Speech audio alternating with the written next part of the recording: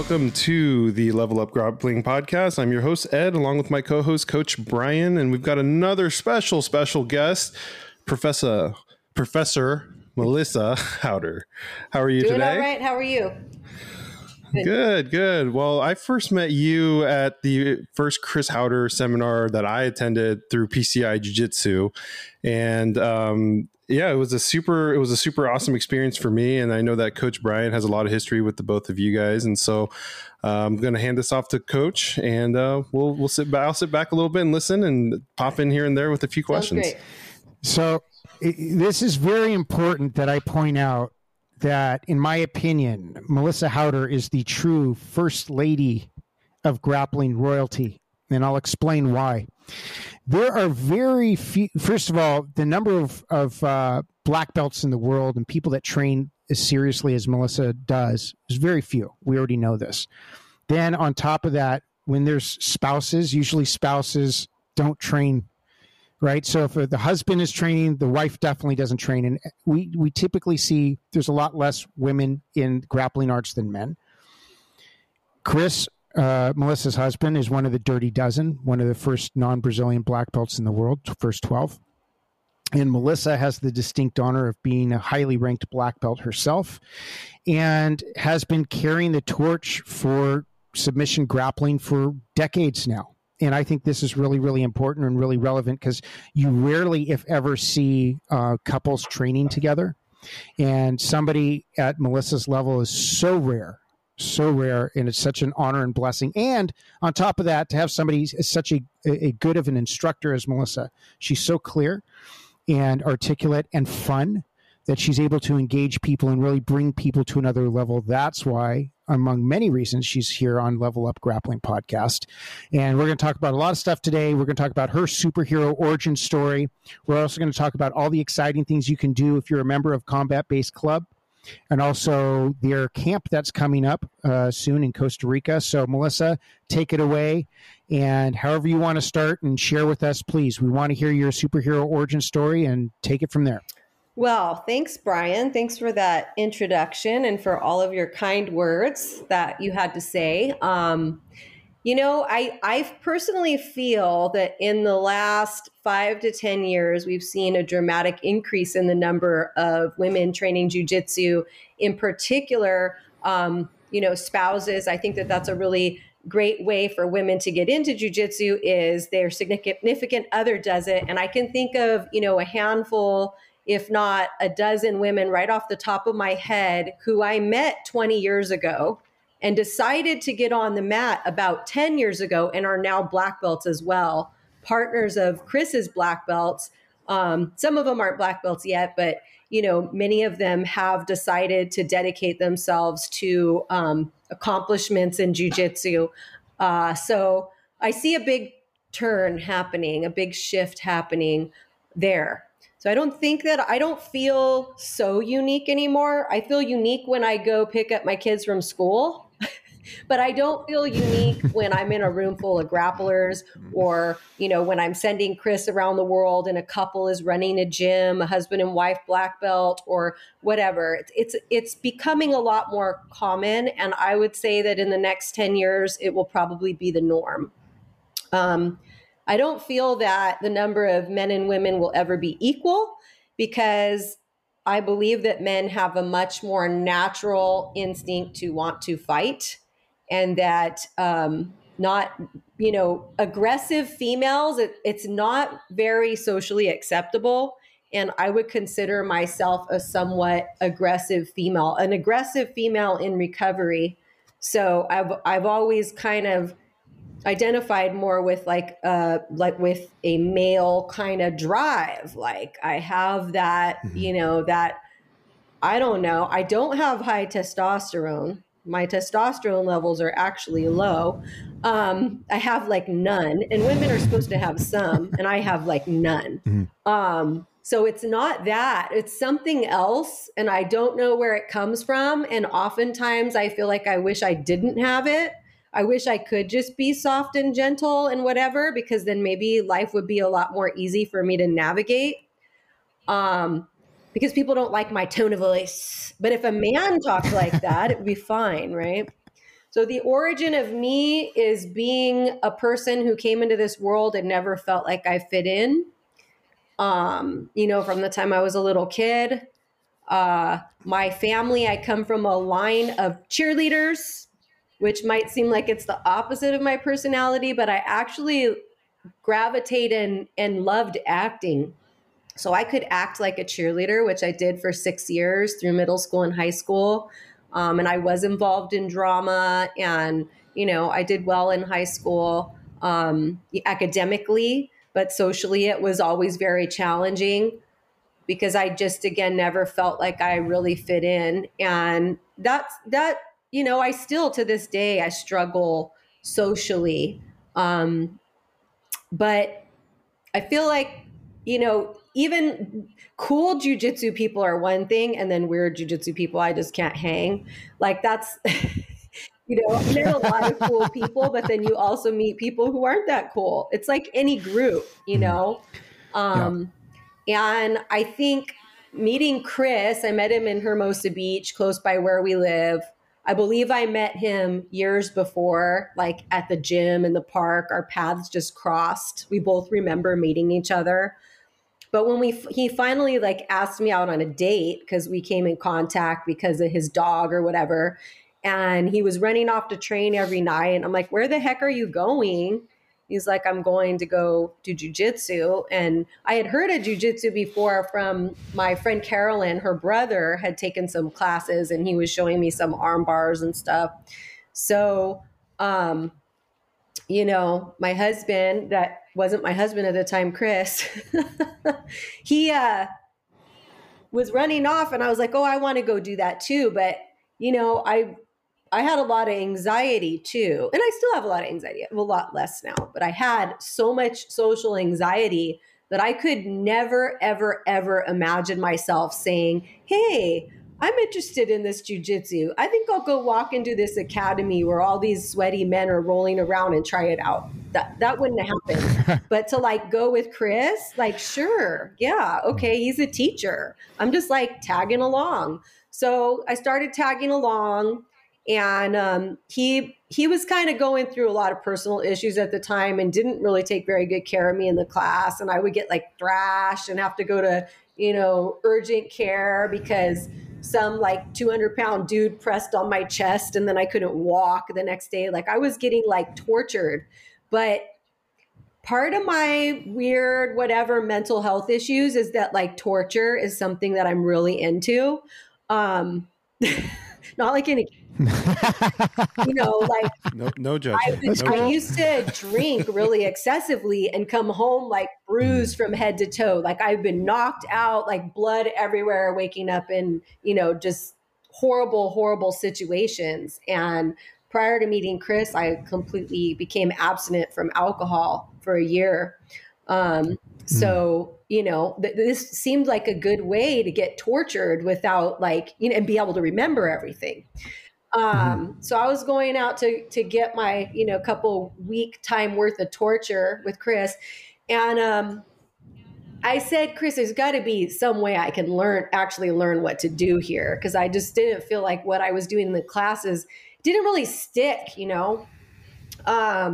I feel like I identify as somebody who learns slowly and needs to have a lot of questions answered. I really have to understand things and dissect things and pick them apart to really grasp concepts. And I actually think that's what makes me a good instructor, right? Because I really understand what's going on and I break things down and I try to explain things really clearly and use words and actions. And, whereas when I watch my husband teach, a lot of times he says this and that and there and here. And I'm like, Chris, for auditory process learners, you're losing them all because they don't know what this and that and here and there is. So anyways, that's a whole nother topic. But, learning slowly, he hooked me up with Cindy Omatsu, who is the first female, like the female Dirty Dozen. She's number one, the first American female black belt. And I did private lessons with her. I went to small group training and women's classes with her. And I think that really helped me to solidify concepts. Now, I believe that most of my technical knowledge, the wealth of it comes from Chris and my philosophies and stuff like that. But it wasn't sinking in until I started working with Cindy. And it really helped that she was a small female, you know, that could relate to issues I would have, you know, in terms of making techniques work, even though I was little. So, yeah. So that's kind of like how it started, the origin of me doing jujitsu with Chris and with Cindy. And yeah, what else do you want to know? Everything. Well, you know, so we actually had a listener question specifically for you. And it had to do with, you know, given the fact that, you know, you've been on the mat for years, and since you've, you know, or really, if you think about it, one of the first group of women coming up, you know, especially at the time, as such a male dominated environment. What was that like for you? Were you ever turned away from schools or gyms saying, you know, with people saying they didn't want to train with you because you were female? Did you experience, you know, a certain degree of prejudice or discrimination because of your gender? Oh, that's a nice question. Well, I mean, I think that first off, there was a group of females who's like the female Dirty Dozen, and a few after that, and then I was kind of like in the second wave, I would say. So there were some women, and I was really appreciative of having, you know, Cindy as my coach, and then like Felicia O would come down and train with us a lot, and other women would kind of gravitate towards that women's group. And also we would have Sunday open mats, and some, you know, lightweight guys would come roll with us. So we had like our little lightweight group at the Higa Machado Academy over here in Redondo Beach. So that was something that happened that was a good thing. You know, I never felt like anybody didn't want to roll with me when I was in those groups specifically. However, you know, going to just like a mixed class, I would find that me and the heaviest guy in the room would be like the ones that nobody would ask to roll. So guess who I rolled with?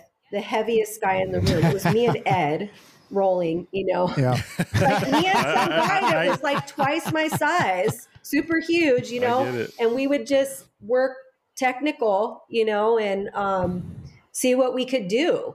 And I remember going to some open mats where, you know, the ladies and those light guys didn't show up, and it was just, you know, the normal dudes, and they would bring their kids. And I would end up playing with their kids on the side of the mat. I was either working on like abs or playing with their kids. And I'm not going to put it 100% on them, because I'm sure had I asked them, will you roll with me? Will you work with me? That they would have said yes. What are they going to say? No? No, they wouldn't say that. But I just told you I have social anxiety, and I don't feel like I fit in. And, you know, I needed to be coddled. I needed somebody to advocate for me, because I was unable to do that for myself, you know, and I was in my early to mid 20s at the time, but my maturity level was much, much lower, because remember, I just shared with you, I used to drink a lot. And I feel like, you know, and come from a traumatic kind of, it's not the worst story in the world, but just like I had a lot of childhood trauma and issues and whatever, of a lot of stuff. I'm bringing a lot of stuff to the table.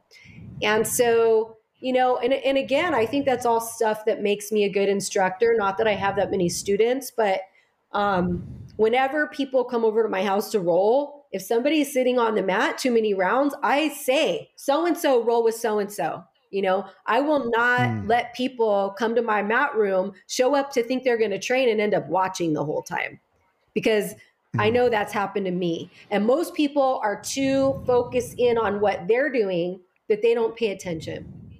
You know, one of the questions that I hate the most when people come to my mat is they ask me if I'm training when I'm sitting on the mat in my gi. It like drives me nuts. I'm like, no, I'm just sitting here. I'm just sitting here fully dressed in my gi, or I'm putting my gi on right now. Why are you asking me if I'm training? If I wasn't going to train, then I wouldn't be here. Right? So everybody who shows up for open mat is there because they want to train. It's not necessarily that they want to roll till they, you know, take it 100%. Maybe they want to work on technique, but they want to work on something. They're not there to sit and watch. Nobody shows up to sit and watch and with a gi on, sitting on the mat.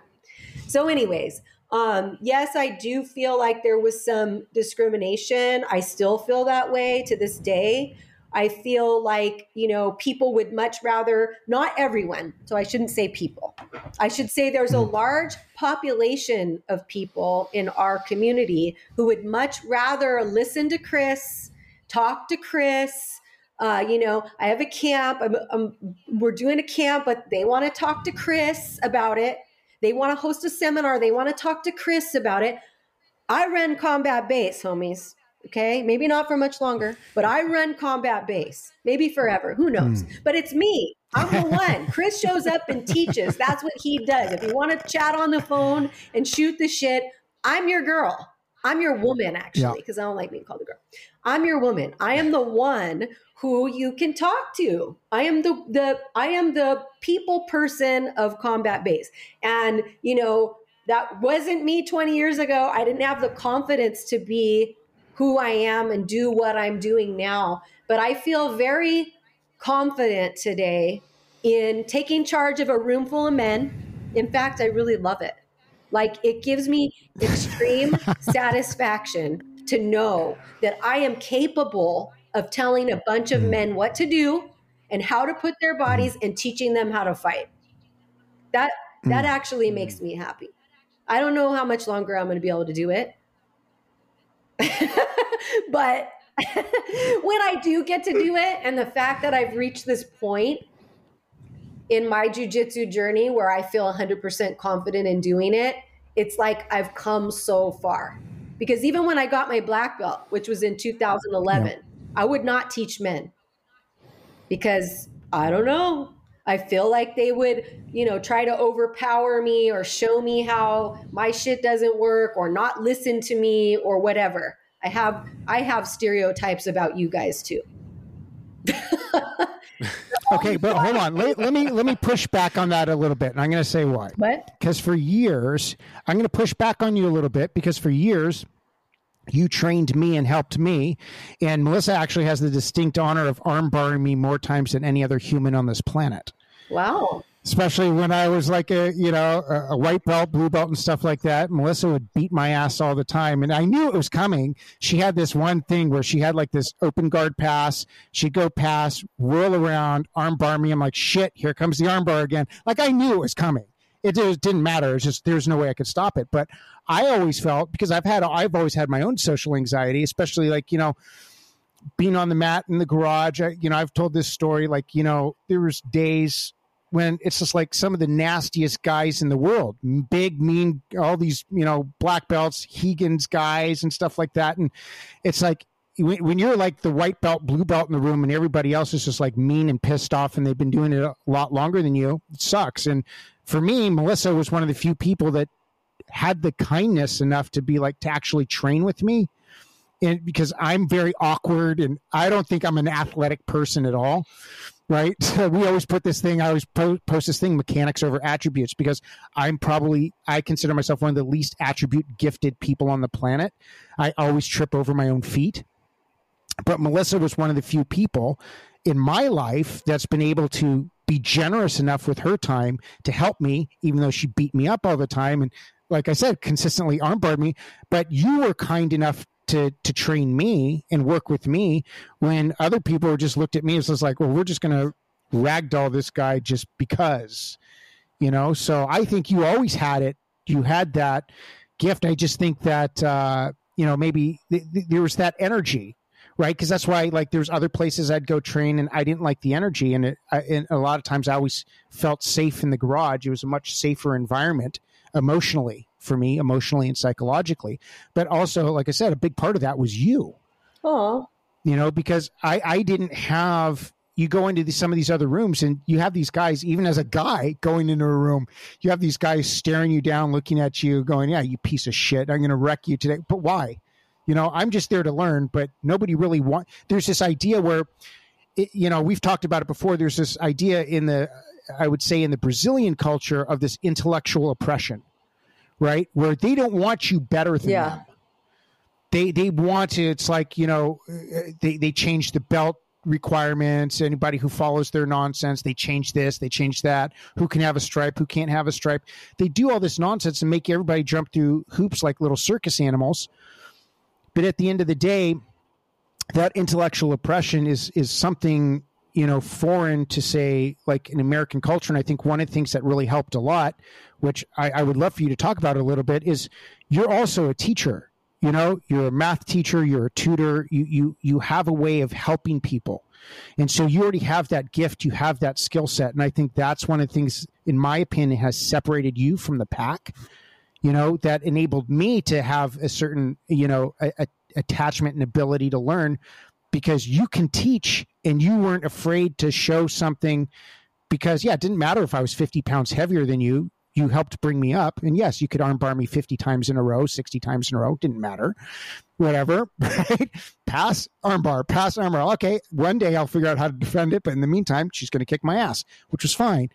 But that level of generosity you have as an instructor, I think carries forward not just on the mat, but in your other businesses. And I'd love for you to talk about that a little bit in terms of how you were able to translate your abilities as a teacher on a broad scale. Okay. Well, again, thank you for your kind words. I mean, that time when you were here training with us, it seems like a lifetime ago. Like, I feel like I'm a completely different person. I'm sure you do too. Like, we're completely different people than we were then. And what you talked about, me giving you tips one-on-one, it's like you were safe. Like, you have to be safe. Yeah. Like, yeah, sure, I'll teach a guy some stuff, but first I have to figure out that you're safe and you're not like one of those guys. Like, if I teach a big old group, I could encounter some assholes, So, so that's kind of what I was referring to. And, but the entire time that I've done jujitsu, from the very first beginning, when I was a new white belt, I was teaching. And because I identify as a person who has taught, I teach. That's what I do. I figured that out when I was, I think, in the 8th grade, that teaching was like a gift that I have. And, I know a lot of people pay a lot of money to go to school or take seminars or whatever to improve their teaching ability. And I'm not going to say that I couldn't benefit from that, because I probably could. But yeah, I started like tutoring math when I was in the 8th grade with 4th graders. And I've been doing that ever since. And for many years, from like 2000, I would say from 2005 till about 2015, I ran my own tutoring business. And I went out and worked with students on a regular basis. And then at that point, that's when I had my second child, and I decided that I was going to let go of the tutoring business and just focus on combat base with Chris. Because I don't know about you guys, but running 2 businesses at the same time and having children, it just seemed like that would be unmanageable. So I decided to team up with Chris so I wouldn't have to be out all night every night. And now he's out all night every night, which anyways, whatever. Trying to work family life, that's a whole nother topic that I could go off on for a long, long time. But so, yeah, I don't know. I feel like with math, again, my gift is that I am not a natural mathematician. Just like I don't think that I'm a natural athlete, though some might tend to argue. I grew up a very overweight child who participated in no sports. Like, if there was a pie eating contest, that might have been a sport for me. How many hot dogs can you shove in your mouth? How much food can you shove in your mouth, and how fast can you do it? That would have been my sport. And then it wasn't until I started doing cheerleading in the 7th grade, that's when I found out that I did have some athletic ability. And, there was also a lot of eating disorder stuff going on. So I kind of became a little anorexic. That's how I got skinny. I had issues eating in front of people, blah, blah, blah. I have a lot of issues. So recovering in many ways. But yeah, that is all part of the story. And around that time as well, I'm a cheerleader, I'm doing drama, I'm doing, student government, and I started tutoring. And I started really understanding math. I was in advanced math class, and it's like understanding math backwards and forwards. Like I could write a textbook, is how I feel, all the way to calculus, because I really would spend hours. Like I was that kid in high school, like I was a geek, I guess, because I would take my book and I would take the answer key and I would be like going backwards and forwards with these problems and understanding every which way you could do them. And that's the same thing with jujitsu, right? What I did when I would just get some girls, and it was always like a group of girls, hey, you want to learn what I'm learning, this martial arts that I'm learning? And I would backwards and forwards dissect these techniques in kind of like a workshop with them. And I don't think any of those girls, zero out of any of the women that I worked with when I was a colored belt, stayed with jujitsu. But wow. It's one of those things where it was about me. It wasn't about them. It was about me understanding and having people that I could, work with the processing on, because just going to class and like with a bunch of dudes, that wasn't going to cut it for me to really learn and understand. So, like I said, I started in the 8th grade with that kind of process, and all my years of doing that with math and with science in college and everything. I have a degree in marine biology. So I took a lot of like physics and chemistry and all these different sciences and labs and all kinds of different things. And I think it's just a process. Like I identify too as having somebody with some pretty significant ADD that's never really fully been diagnosed, but my therapist agrees with me. I have ADD. Okay. And to come up with ways to manage my ADD on my own. Like I didn't have a therapist as a kid, but I figured out a way to become a straight A student and to, make the lists I needed to make and set the time and be organized. And it all goes into my anxiety too, because like if everything doesn't go according to plan, I fail the class.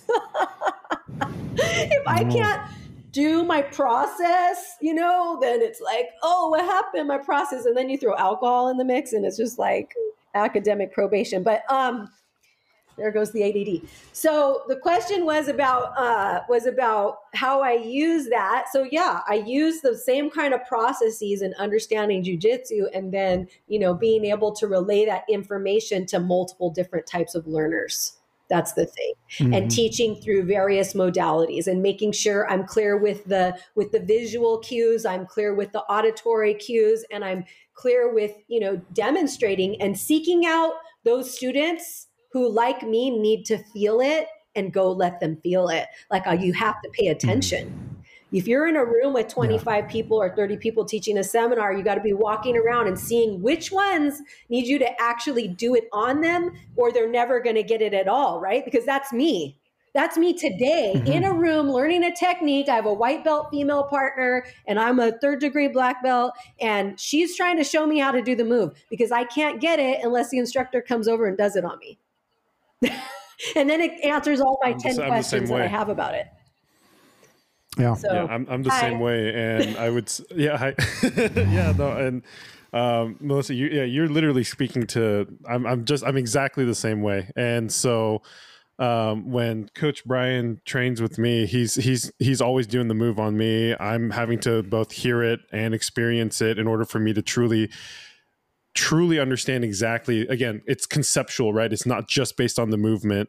And so I completely understand. And then to your point about the whole ADD stuff in terms of needing a process and everything, on behalf of Level Up Grappling, I want to apologize for all the technology issues we had getting up to this point, but thanks for being patient with us. And, but yeah, no, I think it's interesting what you guys are talking about, both being, in a sense, being academics, right? You're a teacher, Coach Brian comes from a lineage of teachers. I'm a college professor, basically. And so I understand in the sense of like, yeah, if you're at a seminar with, 25 people, 30 people, 40 people, however many, and you have to spread as an instructor, you're having to have this wherewithal and look for how are people learning, right? The different, like you're saying, the different modalities and how somebody learns. And some people are audible, some people are hands-on, some people are a hybrid of both. And I think that's what makes it's interesting, because what Brian was telling about how you taught him is what I see him teaching me. There's this kindness, there's this grace in terms of how he approaches my teaching. And I, like you, will always ask him these little questions of like, why is my hand here? Can you show me why that's there? You know, every little thing. And, you know, Coach Brian will always make me teach it back to him. Right. In fact, that's how PCI works, is that he'll always make us teach it back. And it's a part of the curriculum. It's a part of how we learn. And I have a high appreciation for that. So I appreciate you, and thanks for sharing all of that. But yeah, I didn't mean to hijack the conversation in that sense, but I just think that I find it extremely valuable in how somebody learns, and vice versa, how a teacher teaches, right? Both, whether it's jujitsu, whether it's academic, whatever it is, the coach or the teacher understanding their students, I think, is a big deal. And I think in terms of the way that we would understand level up grappling is also like, you know, what are people looking for in their teachers? You're right. You can walk into any school now and it's like, okay, great.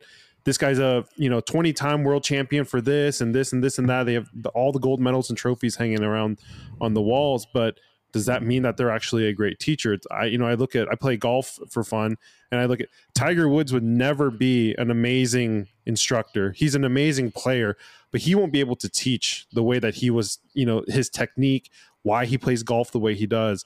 And to you guys, it's like you guys are able to teach. And I think that's way more powerful than any competitive accolades that anybody has. So thank you. Yeah, thanks, Ed. Yeah, I agree. I think, not you don't have to be the greatest practitioner in the world to be a good instructor, and then Chris would even take it a step further, is that if to be highly successful and have a lot of students, it requires some element of like personality and the ability to connect with people and to, be a likable person. I don't know if I have that. I mean, I know I can connect with people, but I still have like social issues. Like, I don't see us ever owning a gym. I really don't at this point. It's like Chris is 58 and a half years old. I'm almost 45. Like, I don't think we're going to be running a gym, and we just have like our garage stuff, and we travel around and we do the seminars and whatever, but yeah, I don't know. Like, I don't know how many like students I will ever have. Like, this feels like a handful, and a lot of people, like I've promoted a handful of people to purple belt and they've stopped or switched instructors, but it's interesting. But I like I said earlier, I think I teach because I want to teach, not because I'm trying to collect students. Yeah, that totally makes sense. Now, let's springboard off of that. Can you share with us what your idea was behind the Costa Rica camp that you have coming up, and the ideas behind that, and when that is, and what the goals are with that camp? Yeah. So I've always thought that having a camp would be fun. I've thought about it in my head in a lot of different ways. And it just so happened that we had a student who was living in Costa Rica. I was also in contact with a guy down in Panama who I was thinking about maybe setting a camp up with him. And the student from Costa Rica, had checked out this place, and he sent me the information about it. And he really wanted us to come down and do this. So I said, you know what, let's give it a shot. And, in retrospect, I wish I had a year to plan it, but I started planning it in late December, which was only like 6 months. Had I had a year, I feel that we would have had a lot more support, because people had already planned their summer vacations. Like, what is with you people planning so far ahead? It would have been a lot better for me if you would, like, I never planned my summer vacation a year ahead, but a bunch of people do. They plan their summer vacation a year in advance. So yeah, a bunch of our students can't come, which is a total bummer. I'm very disappointed, but a few can. And so right now, we still have some spots available, and we'd love to see you there. The camp is June 12th through 17th. We are flying into Liberia International Airport in Costa Rica, and then a shuttle van's going to pick people up and bring them straight to the lodge, which is in Nosara. The lodge, it includes 3 meals a day. It has different types of accommodations. It has a pool, it has a cold plunge, and it also has a fully functioning MMA gym on the premises. So Wow. there's, every day there's like Muay Thai and Jiu-Jitsu, gi and no gi, kids and adults going on throughout the day. And then they have blocks of time reserved for retreats. And so during those blocks of time, we're going to have, every day, Tuesday through Friday. So the arrival is on Monday, departure on Saturday. So Tuesday through Friday, Chris will do like a 2-hour seminar. Like he does, and it will be on a different topic every day. I'm going to teach probably 2 sessions. I'm going to get some yoga in there as well. And then I've asked one of Chris's black belts, our combat-based black belt, Julia Avila, who's a UFC fighter. She's going to teach a session and maybe do some HIIT workouts with the group. There's going to be a group surf lesson, a waterfall hike. That's all included in the price, as well as, like I said, 3 meals a day. I heard the food is really wonderful. They do accommodations for gluten-free and vegetarian and vegan, all kinds of stuff. It looks, like the resort, like it's going to be pretty awesome. And, the group that we have coming right now, there's a mixture of different skill levels, but we do have several black belts, and we have about 50-50 male to female ratio. So that's kind of cool too. And so jiu-jitsu couples, several jiu-jitsu couples will be there. Like we talked about, Julia's husband, Cody, is a brown belt, Chris and I will be there, and a couple other couples and some singles. And we'd really like to have a few more people join us. So it's at combatbase.com. And of course, if you have any questions, you could always text me, email me, call me, whatever, Instagram me. So let's talk about combatbase.com a little bit, because it's a really cool website, and you guys have all kinds of really cool videos on there, and people can actually sign up to be affiliated under you guys, so that if they want to compete, they can do that for competitions, because some of these competitions, they have really weird requirements. So can you tell us a little bit more about Combat Base Club and what you guys are doing with the website? Yeah, so we never really had that much organization. Chris would travel around and do his seminars, and he would promote students. They would have him out for a seminar. He did the promotions, and then COVID happened, and I said, we got to have a better way to do this. There's got to be a better way, because everything went down to zero for most of us who are in the martial arts industry. Everything went down to zero in COVID. So out of that was born the idea for the Combat Base Club, and it was my idea. It wasn't Chris's idea. Chris has a lot of good ideas, but mostly they're about ventriloquist puppets and things like that. Mine are more practical type, like, how are we going to feed our kids? Hope he doesn't listen to this, but anyways. Yeah. So I had the idea that, we start, like many people have, a video library. We have different series, and that we film and contribute to this video library, which has grown and grown over the past 2 years. I guess it is now. Is it 2 or 3? It's 3 years already since COVID started. Yeah. Geez. Yeah. So we've been filming videos and editing them. Chris is good at editing. He likes to do that. And so he contributes in that way to the editing, and, he is the star of the show. We'd be nothing without him. But yeah, so we have videos on the site, and the idea is that anybody could sign up, regardless of affiliation, regardless of anything. I really like the idea of inclusivity. I do not like the idea of exclusivity. I do not like the idea of this is the way we do it, and join in my way, and then we can all be together with the same vibe or whatever. That's not my vibe. My vibe is we are all individuals. We're all different, and I appreciate and love what different people have to bring to the table. And doesn't mean I don't have my style and my philosophy, and I don't try to pass that on to my students. But it's like one of my favorite things that Chris says is learn the rules so you can break them. When I'm teaching my students, I say, look, this is my advice. Learn this really well first, and then you want to mess around with all this other stuff, then you mess around with that other stuff. But build a solid foundation first. And that's what I did. And I feel like it's really benefited me in, technical grappling. And it's it also applies to life, right? So what was I talking about? ADD, combatbase.com. So, Yeah, combatbase.com. So you can join just like as an individual member. We do a few Zoom classes. Like I like to teach yoga. Our group has really appreciated the yoga. And then we have some high intensity interval training, which I really appreciate. And I think more people should appreciate it because it really does help with fitness.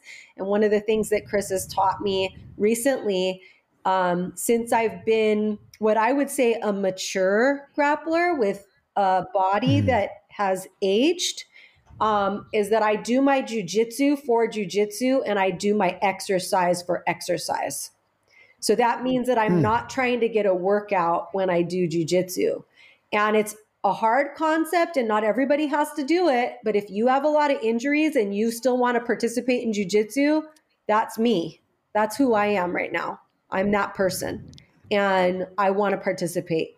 And I believe what Chris said because he's been doing it and he trains like 5 to 6 days a week and he's 58 and a half years old. And he has a lot of injuries. Yeah. How is he doing that? How? Yeah. Well, he doesn't have this dynamic, fun, fast, athletic, sweat all over the mat, ring out my rash guard game. Okay. Yeah. Neither do I as of the last 18 months.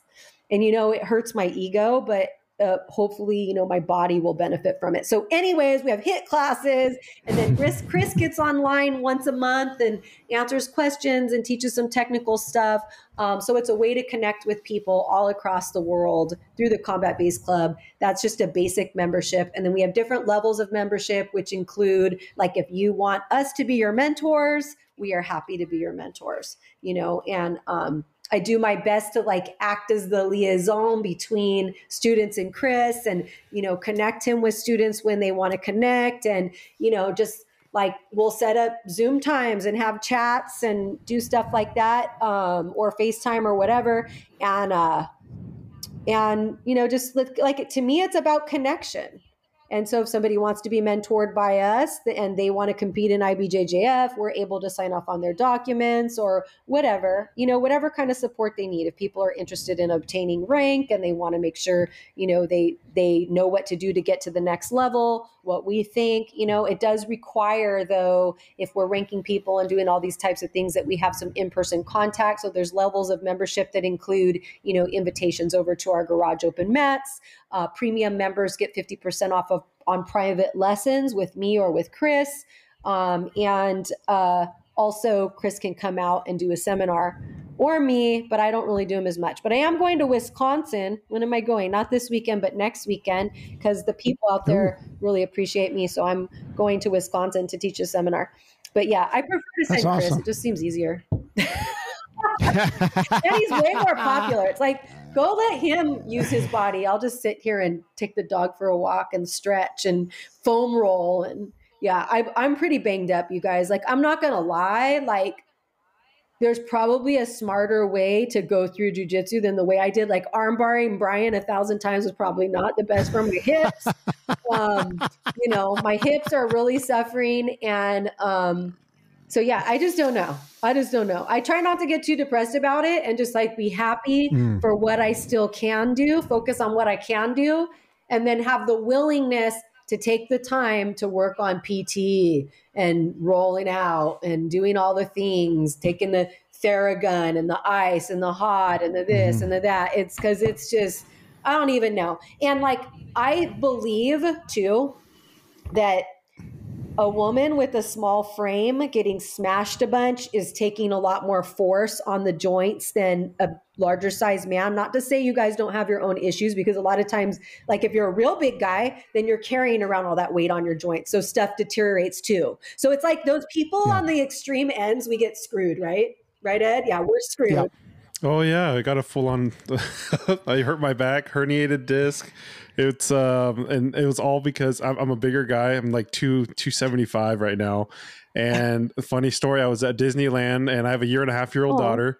And it was just a little thing. I was picking her up and I slipped just a little bit, caught myself in a weird position because I'm not going to drop my daughter. And there you go. 6 months later, here I am, a severely herniated disc. But my neurosurgeon told me, he's like, hey, you can, I said, can I continue to do jujitsu? And he's like, yes, just don't be dumb about it. And ever since, Coach Brian comes over to my house, drops off his mats, and goes, "You're training."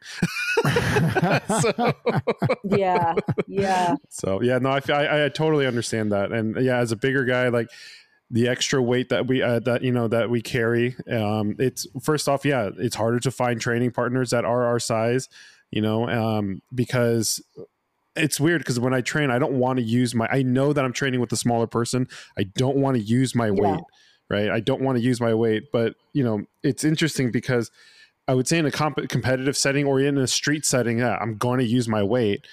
So to train without it, I think there's a bit of a slight disadvantage, but definitely, like if I were to roll, again, with you or anybody, of a small stature compares to me, yeah, I know that even if I try not to put weight on you, it's going to put weight on you. It's going to put stress on your joints and everything, and it will deteriorate in that sense. So, yeah. So I get it. Totally get it. So I feel like if I compare like where Chris was at my age to where I am at my age, it seems like he wasn't as banged up, but yeah, he has his own injuries, and he doesn't complain too bad anymore. Like I think 40-year-olds complain the worst. That's like what he said too. People in their 40s, we complain the most because we still want it to be how it was when we were in our 30s.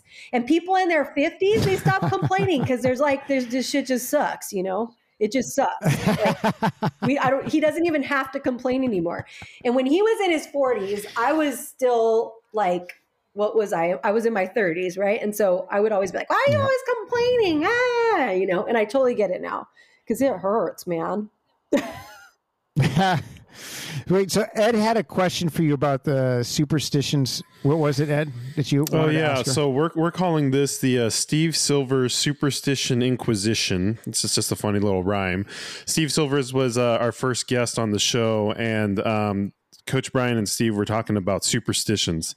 And so as a new tradition to the show, we'd like to ask you, are there any rituals or superstitions that you have when it comes to your jiu-jitsu and or grappling? So is there, are there a specific pair of shorts that you will always wear, or a rash guard you'll always wear? Or, does it have to be the magic kimono that you have to wear? Or is there a certain food that you like to eat? Just wondering if you have any of these types of superstitions. I think when I was younger, I probably was more like that. I was probably more like needed to eat a certain amount of time and certain, food that I thought was going to give me the most energy, or a certain gi that I moved the best in that was light. I actually now, okay, so if I'm just talking about right now, the gis that I'm wearing are tight pants and like not the best fitting gi, and not the gi that allows me to move the best, because I don't want to hurt my hip. And if I can't use my full range of motion because my gi is a little tighter, I actually feel safer. So I guess that would be my current superstition, is that I have to wear these tight pants so that I can't, because I used to be super duper flexible, you guys. I could do the splits in every direction. It's like really depressing because it wasn't even that long ago. It was just a couple of years. Like 2 years ago, I was totally good. Okay, wait, it happened in COVID. Chris stretched my leg really far into the splits, and I was like, this doesn't even hurt. I can do the splits. And then all of a sudden it popped and I tore my groin, and then it never healed. It never healed. And I was like training hard, me and all the 180 plus dudes in my garage, just like sweating, getting it all, whatever. And I couldn't sleep at night because my hip would just hurt and ache, and my groin and my hip. And I finally went to the doctor, and they're like, you have hip dysplasia and both of your hips are going to need to be replaced. And I was like, no, that's not what's going to happen. That's terrible. So I'm not doing that just for today. But yeah, like I didn't know. And I like sometimes think, gosh, these people will not leave me alone. I sometimes think that maybe I was so flexible because, hip dysplasia, your ball and socket joint is like this. Well, mine are like this. So I can move it more. But I'm moving it, and I'm wearing all that cartilage out. And it's not happy. It's just not happy. So, oh goodness. Yeah, kind of. Wow. kind of not that great. Man. So you know what? So as far as the whole superstition stuff goes, since you said you had one A4 magic kimono left, I'll probably take that off your hands. So I'll make that my superstitious, lucky gi. So, so I'm saying that on publicly. My wife's probably going to kill me for saying that and spending that kind of money. But anyway, no, I don't know. Actually, I think she does. She did. She told me the other day, like we had one episode, we had a technical issue, and she's driving to work listening to it. Excuse me. And she said, "Hey, your audio sounds really weird." So we got that fixed. But yeah, so Julie, I'm sorry. I'm going to get a gi. So yeah, it'll be my lucky gi. Cool. So yeah, awesome. You can put some patches on that bad boy. Yeah. I got one more question for you, because I love being a lightning rod for controversy. So I just want to throw this out there, because you're very intelligent and articulate, and you've been carrying the flag for so long as an independent entity, combat base.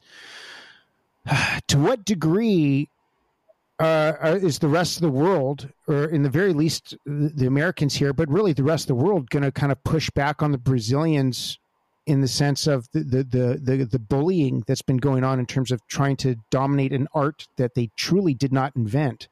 And I'm really talking about, Gracie Baja, that owns IBJJF. If people don't know that, IBJJF is not a real foundation. It's a for-profit tournament company that tries to bully people about how they can give rankings and belts and all this. How much longer are people going to take this until we continue to push back and say, no, we're not going to do that? We're going to have our own tournament companies. There's going to be, maybe a nonprofit organization, a real foundation that comes up one day, like, in judo, that starts to regulate things that is not at the hands of basically Gracie Baja and the IBJJF. What are your thoughts? Well, that's a nice question. I don't think it's going to happen in my jujitsu lifetime.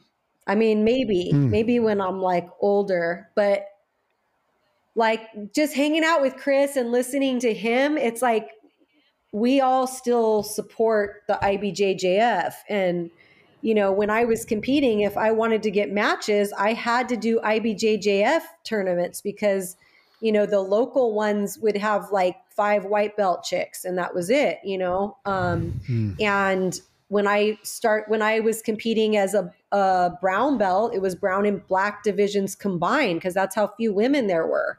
And now having the age divisions, being able to compete in your own like age bracket, your age and your weight, like I think that that's really great, that people who want to do that still, who aren't as wrecked as I am, can still compete within their age division. And like how many 125, 45-year-old female black belts that still want to compete are there, and they all go to the IBJJF to be at the same place. So for some other company to completely take that over, or not even company, like to create, like you said, like more of like a nonprofit or go towards Olympic sport or whatever, I believe that the Brazilians are probably too powerful at this point to overtake it, and that all the people recognize it. People who want to compete recognize it. I don't think that I have any interest in trying to overthrow the IBJJF. I have a student who wants us to do a tournament, and like I wouldn't be opposed to participating in some kind of tournament, but I think it would really take like a team of people who were dedicated to making that happen. And here's the other thing. Those people would have to be either independently wealthy or have, jobs that they're working at and be able to give just for the passion of giving, to not become another IBJJF, right? Because there's so much money in the competition scene that I don't really see anybody just being altruistic saying, we're going to start doing free tournaments, tournaments just for free. Right. Like literally, that's probably how it would have to start. It would have to be some kind of grassroots thing where people said, yeah, we're going to create like a 10-year plan to get to the point where we can turn this thing around. And then they would have to be like full on with marketing and advertising and getting the word out and letting people know what they were trying to do and their mission. And it seems like a lot of work. It's definitely not something I'd be up for. Overthrowing the IBJJF, overthrow the dictators. Yeah. Well, look, ADCC does a good job with what they're doing. Isn't that for profit also? They're for profit, but at least they're not doing the same thing, trying to control what belt somebody has. Like with the IBJJF, if you're not registered with them, they say you're not a real black belt. Oh, right. Yeah, which is a farce, which is a scam. I mean, Jiu-Jitsu World League is doing great. We support the Jiu-Jitsu World League tournaments because they're not like trying to fleece people for money, saying if you don't register with us for XYZ, how many thousands of dollars, you're not a real black belt. Yeah. Or you're not XYZ belt, which is a scam. It's a scam in and of itself. They want everybody to pay $35 a year to have their membership card or something like that, right? Yeah, and then it's even more than that. If for a black belt, and if you're going to have students and it's going to have them compete, there's a whole bunch of nonsense. Anyways, so we're going to have everybody go to combatbase.com, right? Yeah, combatbase.com. Here's the thing too. If you just want to know like what we're doing, you could always sign up for our mailing list, and that takes there's really no commitment other than you'll get emails from me and I'll be saying, here's where Chris is for seminars. If I happen to be doing a seminar, you'll find out about that too. Here's kind of like what we're doing with the club. Here's what we're doing with the camps and stuff like that. So I send out emails. I don't think they're obnoxious. I think they're like maybe once a week or something, if that. So if you sign up for the mailing list, you can find out more about what we're doing. And you can also look at combatbase.com, the different, programs we're offering. And there's other information on there too, in terms of like black belts that are being ranked through Combat Base. You can see their profiles and things like that. So so I think, there's stuff you can check out on the site. Okay. In the website. So when they go to the website, that's where they're going to sign up for the mailing list? Yeah. There's an option if they scroll down the page to sign up for our newsletter. Awesome. Well, this has been an absolute pleasure and an honor, and you mean so much to me, and I'm so glad we were able to do this. And Ed, any last questions for the Queen of Grappling?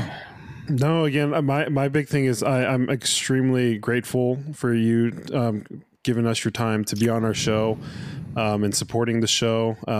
And honestly, like I said earlier, I think, again, the way that you trained Coach Brian resonates into how he coaches me.